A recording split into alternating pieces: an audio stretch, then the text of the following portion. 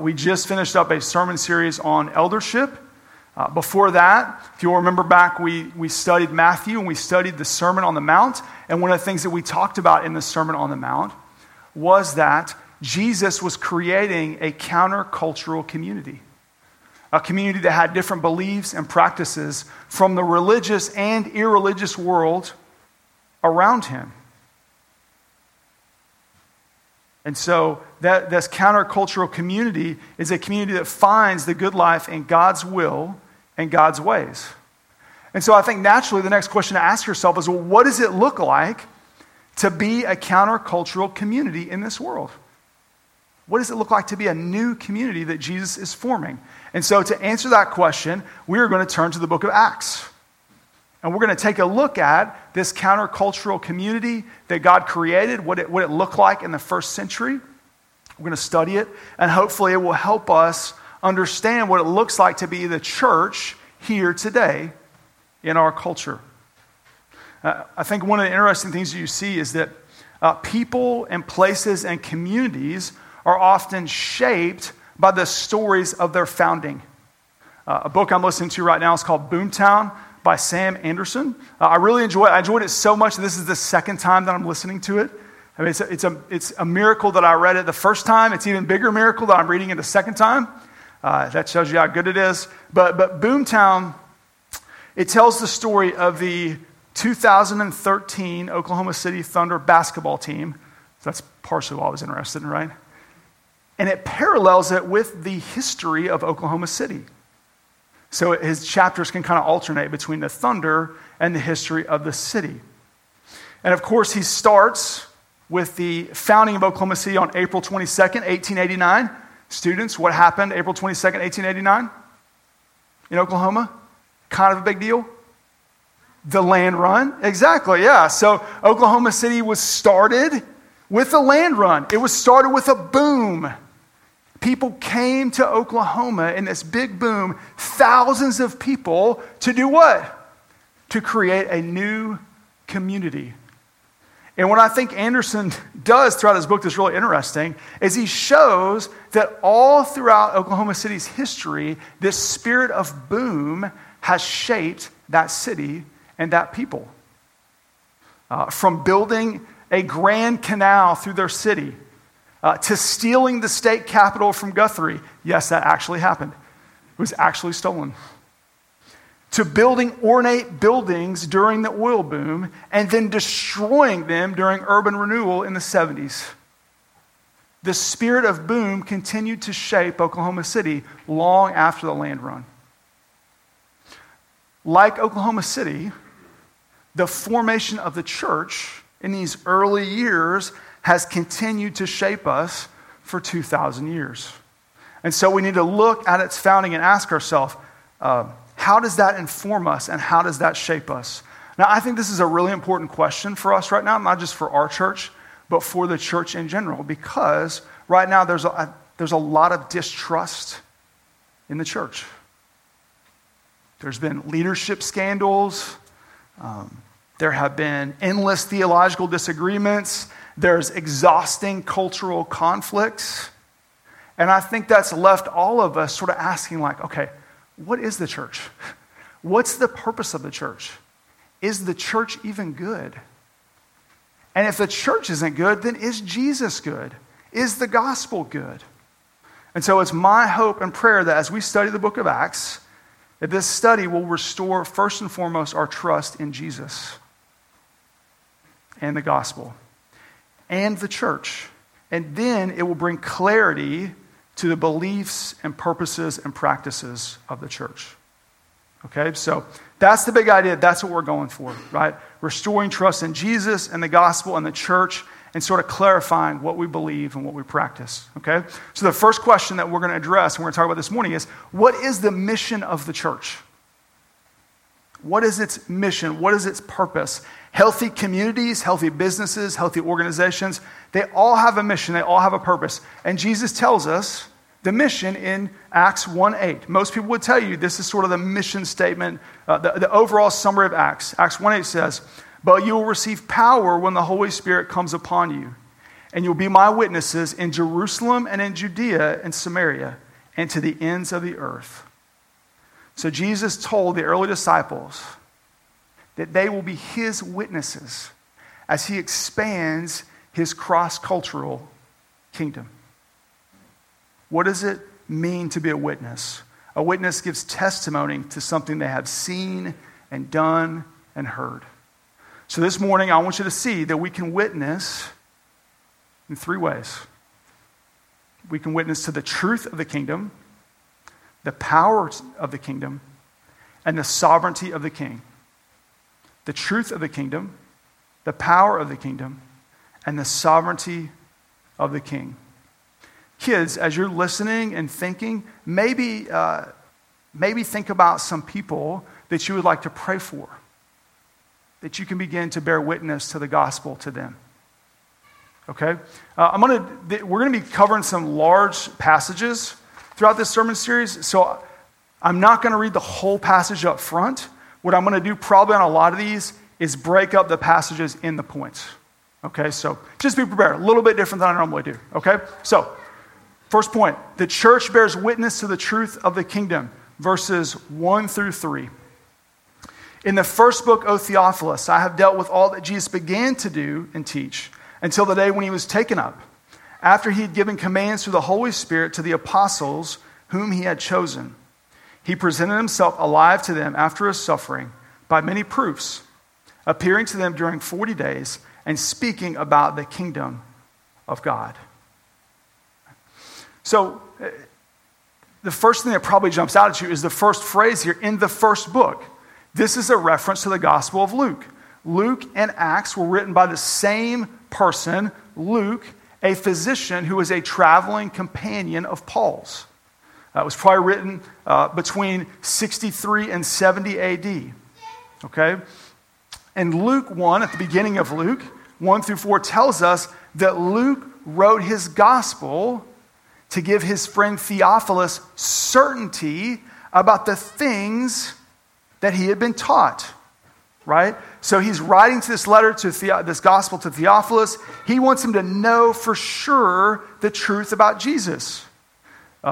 Luke says that there were these eyewitnesses that witnessed Jesus' ministry. They witnessed what he taught and what he did. And those eyewitnesses and that became ministers of the word. And the ministers of the word handed down that teaching to Luke and others. And they recorded it so other people like Theophilus and you and me could read it today. So the Gospel of Luke records all that Jesus began to do and teach until the day when he was taken up, after he had given commands through the Holy Spirit to the apostles whom he had chosen. So Luke starts Acts by describing what Jesus did during the time between his resurrection and what we call the ascension. What was he doing? He presented himself alive to his disciples. He showed proof of his sufferings. He appeared to them over 40 days, and he spoke about the kingdom. So what is Luke doing here in the introduction of Acts? He is firmly rooting the person and work of Jesus in history. Right? Luke is a doctor, but he's also a historian and a theologian. He is giving people an eyewitness testimony of the life, death, resurrection, and teachings of Jesus. Luke is saying that Jesus was a real person that really lived in history. He ate, he drank, he slept, he walked, he experienced all the sin, not all the sin, but he was sinless, right? He was tempted by all the sin in this world. He experienced the suffering of this world, just like us. Not only was he fully human, but he was also fully God. Luke wants us to know that Jesus suffered a real, excruciating, painful death. He miraculously rose from the grave. And then he mysteriously ascended into heaven. Right? Luke is saying these are real things that people really witnessed. And stories that were shared and passed down. And we've written them here so that you can know for sure that these things are true. Luke is giving us history. This is not a myth. This is not a fairy tale. This This is not just merely good teaching to make us better people. This is a real account of the life, death, and resurrection of the Son of God. So why is it important for us? It's important for us because it means, right, that we can know God, that the truth is knowable, that God is knowable. Okay, let me ask you this. Have you ever asked yourself this question? Is God real? Is God real? Is there a God that really exists? Is there a God that I can really know? Is there a God that really wants to know me? I think all of us have probably asked that question at some point, right? No matter whether you grew up and you were religious and you were in the church, or you were irreligious and you were outside of the church, the whole spectrum of people, I think at some point we probably all said, is God real? Right? Well, Luke wants us to know for sure, yes, God is real. That up in heaven, before the foundation of the world, there was God the Father, God the Son, and God the Holy Spirit. And God the Son loved us so much that he put on flesh, became a man, and lived among us. And he died, rose, and ascended into heaven so that we could know God, so we could know that he is real. Right? Now, we can't have comprehensive knowledge of God. We're finite creatures, and so theologians say that it is impossible for us to comprehend God, but it is possible for us to apprehend God. That is, that we can understand something about God, and we can do that because God himself has come down and made himself knowable. And what God gives us to know him is not a formula. It's not a list of rules. It's not a principle or a law like gravity. It's a person. God gave us a real person. What did Jesus say about himself in the book of John? He said, I'm the way, the truth, and the life. No man comes to the Father except through me. We can know God because he's a person. He came and he lived in history. And as the church, it's our mission to make him known. To share the world that there is a true God and that you can know him, that you can have a personal relationship to him. Right? And it starts with us drawing near to him. As we draw near to God, as we experience him in relationship, then we point others to him. And it's there in this relationship with Jesus that we experience the power of the kingdom. And that's the second thing we see in this passage. First, we see that the church bears witness to the truth of the kingdom. And second, we see that the church bears witness to the power of the kingdom. Look at verse 4. And while he was staying with them, he ordered them not to depart from Jerusalem, but to wait for the promise of the Father. And he said, you heard from me, for John baptized with water, but you will be baptized with the Holy Spirit not many days from now. So when they had come together, they asked him, Lord, will you at this time restore the kingdom to Israel? And he said to them, it is not for you to know the times or seasons that the Father has fixed by his own authority, but you will receive power when the Holy Spirit comes upon you, and you will be my witnesses in Jerusalem and in all Judea and Samaria and to the ends of the earth. So between his resurrection and his ascension, Jesus told the disciples to wait for the power of the Holy Spirit. Now, the Holy Spirit is the third person of the Trinity. So you've got God the Father, God the Son, God the Holy Spirit. The Holy Spirit is equal to the Father and the same in substance and glory. But he's a different person. He has a different role. But he's been promised to be given throughout the history of the world. Right? In the Old Testament, the Father promised the gift of the Spirit in passages like Joel 2, Isaiah 32, and Ezekiel 36. John the Baptist promised that Jesus would give the Holy Spirit in Matthew 3. In John 14 and 16, Jesus promised that he would give the Holy Spirit to the disciples whenever he left. And now Jesus is telling the disciples to wait for the promise of the Holy Spirit. Now, if Jesus was telling you to wait for something that's been promised for thousands and thousands of years, what does that tell you about that thing? It's probably pretty important, right? Why is the Holy Spirit so important? The Holy Spirit is important because that's where the power comes from. Because it brings power. The Spirit has the power to reveal God to us and to help us understand God. The Spirit has the power to change our hearts so we can know God, obey His word, and bear fruit for Him. The Spirit has the power to inform us about the truth of God and to reform our lives. And the Spirit can do that because it's not a helper of a different kind. It's the helper of a same kind. Because He's not just the Spirit of God, He's the Spirit of Jesus. Right? And so the Spirit, the Holy Spirit, is the Spirit of Jesus that dwells in us and gives us the power to know God and to make Him known. So it's through the power of the Holy Spirit that we bear witness to the kingdom. It is the fuel in our tank. It's the catalyst of the spiritual chemical reaction that takes place in our lives. It is the electricity that drives the hard drive of our hearts. And we cannot begin to minister and witness without the Holy Spirit. Have you ever had trouble with your computer?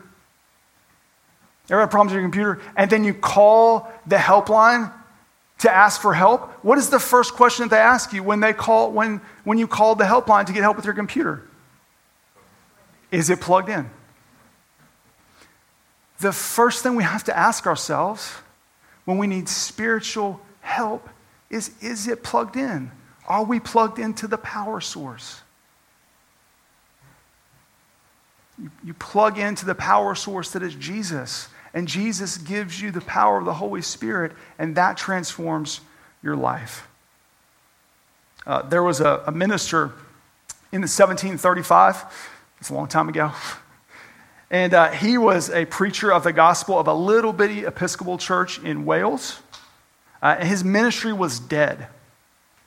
The ministry was dead. He thought Jesus was just a good moral person that came to make other people better moral people. And that's how he preached the gospel. And that's how he lived. And everything was kind of crummy in his parish. Nothing was changing. There was no spiritual life or renewal. Well, one day he went to hear another preacher, a man by the name of Griffith Jones. And Griffith Jones said, the determining factor in your relationship is what God has done for you, not what you do for God. And Rollins could not get that out of his head. And for a month, he kept thinking about that phrase. The determining factor is not what you have done for God, but what God has done for you. He couldn't get out of it, his mind. And then one day during communion, he realized that Christ had done everything necessary to save him. And that truth became power to him. That truth transformed his life. And that truth transformed his ministry to that parish. And so we have to ask ourselves, right? Have we let that truth sink into our hearts? Are we connected to the power source of the gospel? Do we come here this morning just thinking, okay, I'm going to hear about everything that I need to do for God to make me a better person? If we came here and that's all we did, we would actually miss the gospel and we'd miss Jesus and we'd miss the power. What we've came here to do this morning is to hear about what God has done for us. And as we hear that, that's when our hearts are transformed. And then that transforms the way that we treat others. That transforms our witness. In 1859, there was a slew of conversions in Northern Ireland amongst prostitutes. And it baffled everyone. They didn't know what was going on. And so a reporter went there and he sat down with a prostitute and he interviewed her. And he said, what is going on? Why are we having all these conversions to Christianity amongst you and your friends? And she said, well, whenever the revival took place in Northern Ireland, the gospel swept through our area. And when the gospel swept through our area, business dried up. And not only did the business dry up, but people looked at us differently. And they talked to us differently. They were kind and compassionate with us. And that led us to the gospel. Think about that. The gospel transformed the hearts of the people in that area so that they were pursuing sexual morality. They were pursuing Jesus. Their lives were being transformed. So their inner life was transformed, and that changed the way that they treated others. That changed the way they treated and they thought about these women. And it was that experience of the gospel that bore witness to the truth of Christianity that led to all these conversions. And that's our mission, is to bear witness to that life-changing power of the gospel through the work of the Holy Spirit. It transforms us, and then it transforms the way we love and treat other people. So we have to ask ourselves, has the truth of the gospel brought that kind of power into our lives? Has it brought that kind of power into our prayer life? Has it brought that kind of power into our relationships? Has it brought that kind of power into our work? If not, what do? You don't pursue the power, you pursue the person of Jesus. You press into the gospel. You lean into him. You ask him, Jesus, what do you want me to know about you? What do you want me to know about myself and my sin and my brokenness? And what do you want me to know about the gospel? And as you press into that, the Holy Spirit works and it transforms you and it transforms the way you live and you love.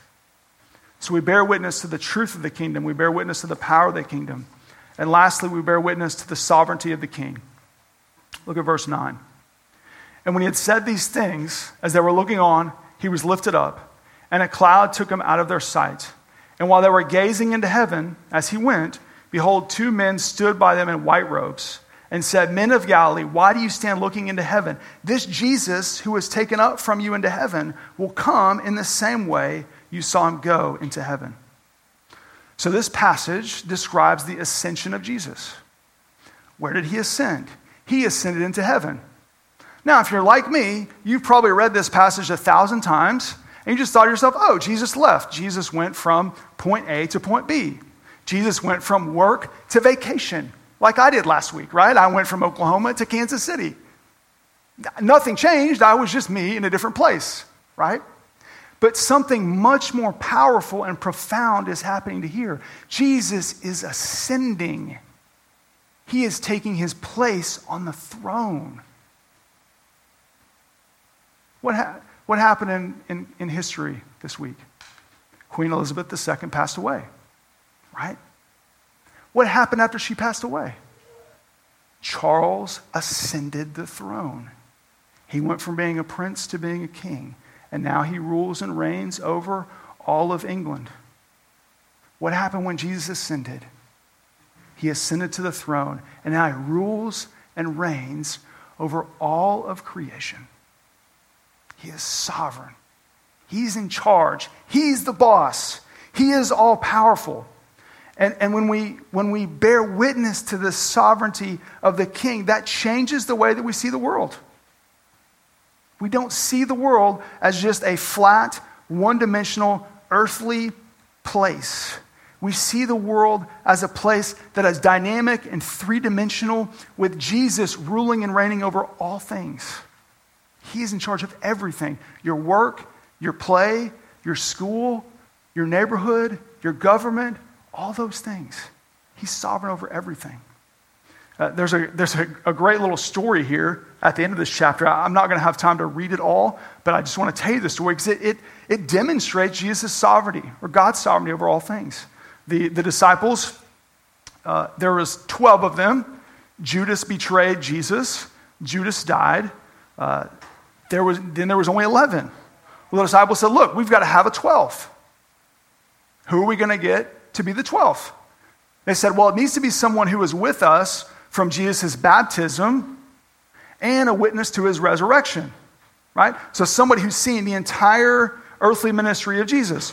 And they narrowed that down to 2 people. And how did they just settle that decision? How'd they pick? They flipped a coin. They casted lots, the modern day equivalent of flipping a coin. Now, why would they flip a coin for such an important decision? They knew that God was in charge of everything, even the casting of lots. Proverbs 16:33 tells us that. They knew the sovereignty of God, and so they made a decision trusting that God was in charge. Right? Do we know that our God is sovereign over everything? I was listening to a pastor preach on this passage this week, and he talked about a man named Michael Reeves, who's a theologian. And Michael Reeves says, why do Americans fear more when they have less to fear? Americans lead the world in antidepressant and anxiety medication, despite being safer, healthier, and wealthier than anyone in world history. Why are we so afraid? And what is the remedy to that fear? It's not us, not what we've done. It's believing in a sovereign God who is ruling and reigning over everything. You see, when we lose God and we lose community, we lose an understanding of his sovereignty. When we regain our relationship with God through the gospel and we regain our community in the church, then that helps us regain this idea that God's in charge of everything. And I can trust him with everything. So it changes the way we see the world, and it changes the way that we see our work. Right? Abraham Kuyper is a Dutch theologian. He's famous for saying, there's not 1 square inch in the whole domain of human existence over which Christ, who is our sovereign over all, does not cry, mine. There's nothing in all the universe over which Jesus doesn't say, this is mine. If you're a financial planner, if you're a doctor, if you're a PA student, if you're retired, if you were in finance or photography or music or whatever, there's not a sphere over which Jesus does not say, that is mine. And so we can look at all of our work and say, how can Jesus transform my work in my world? So in the beginning of the 19th century, there was a lot of inequality, social inequality in both Britain and France. And in France, they had a very bloody revolution to try to settle that. Well, in Britain, something different happened. There was a Great Awakening. There was a mass revival of people that were converting to Christianity and coming under the power of the gospel. They estimate that 1/6 to 1/5 of the entire population of the British Isles was converted at that time. Well, what happened in the decades that followed socially after that? Right? There were advancements in medicine.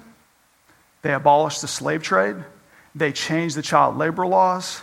And literacy increased all over their area. The gospel didn't just transform their hearts, it transformed their entire world. The rich, the middle class, the poor, all of them were transformed by the gospel. And so all of creation began to be transformed by the gospel. We witness to the sovereignty of our King, and it changes the way we look at the world and our work, and it changes the way we minister. Right? At the beginning of this, all commentators point out that Luke says, in the first book of Theophilus, I have dealt with all that Jesus began to do and teach. And then also the word began is interesting, right? Because it's saying that Jesus began to do and teach something, but it didn't end. Jesus continues to do and to teach even now as he is ruling and reigning over all things. How does he continue to do and teach if he's not physically here? He does it through the church.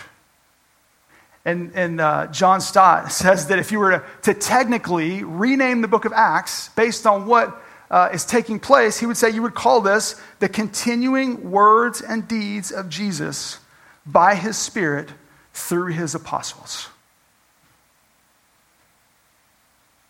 Jesus is at work in the church. And he is working through the church to minister the gospel in his name. And so we bear witness to that power. We bear witness to the truth of the kingdom. We bear witness to the power of the kingdom. We bear witness to the sovereignty of the King, that he is at work in us, that he is at work in this world. As that we go out and we minister in his name, he transforms everything. That's our mission. That's our mission statement. That's who God has made us to be. It starts with us. It starts with having our hearts transformed by the power of the gospel. So, and that transformation takes place by repentance and by faith in Jesus. That's how you become a Christian, and that's how you grow in your faith. So let's go to the Lord now in faith and repentance. Let's ask him to show us anything in our life that needs to be changed. Let's ask him to change it and fill us with the Holy Spirit so that we can live on mission with him. Let's pray.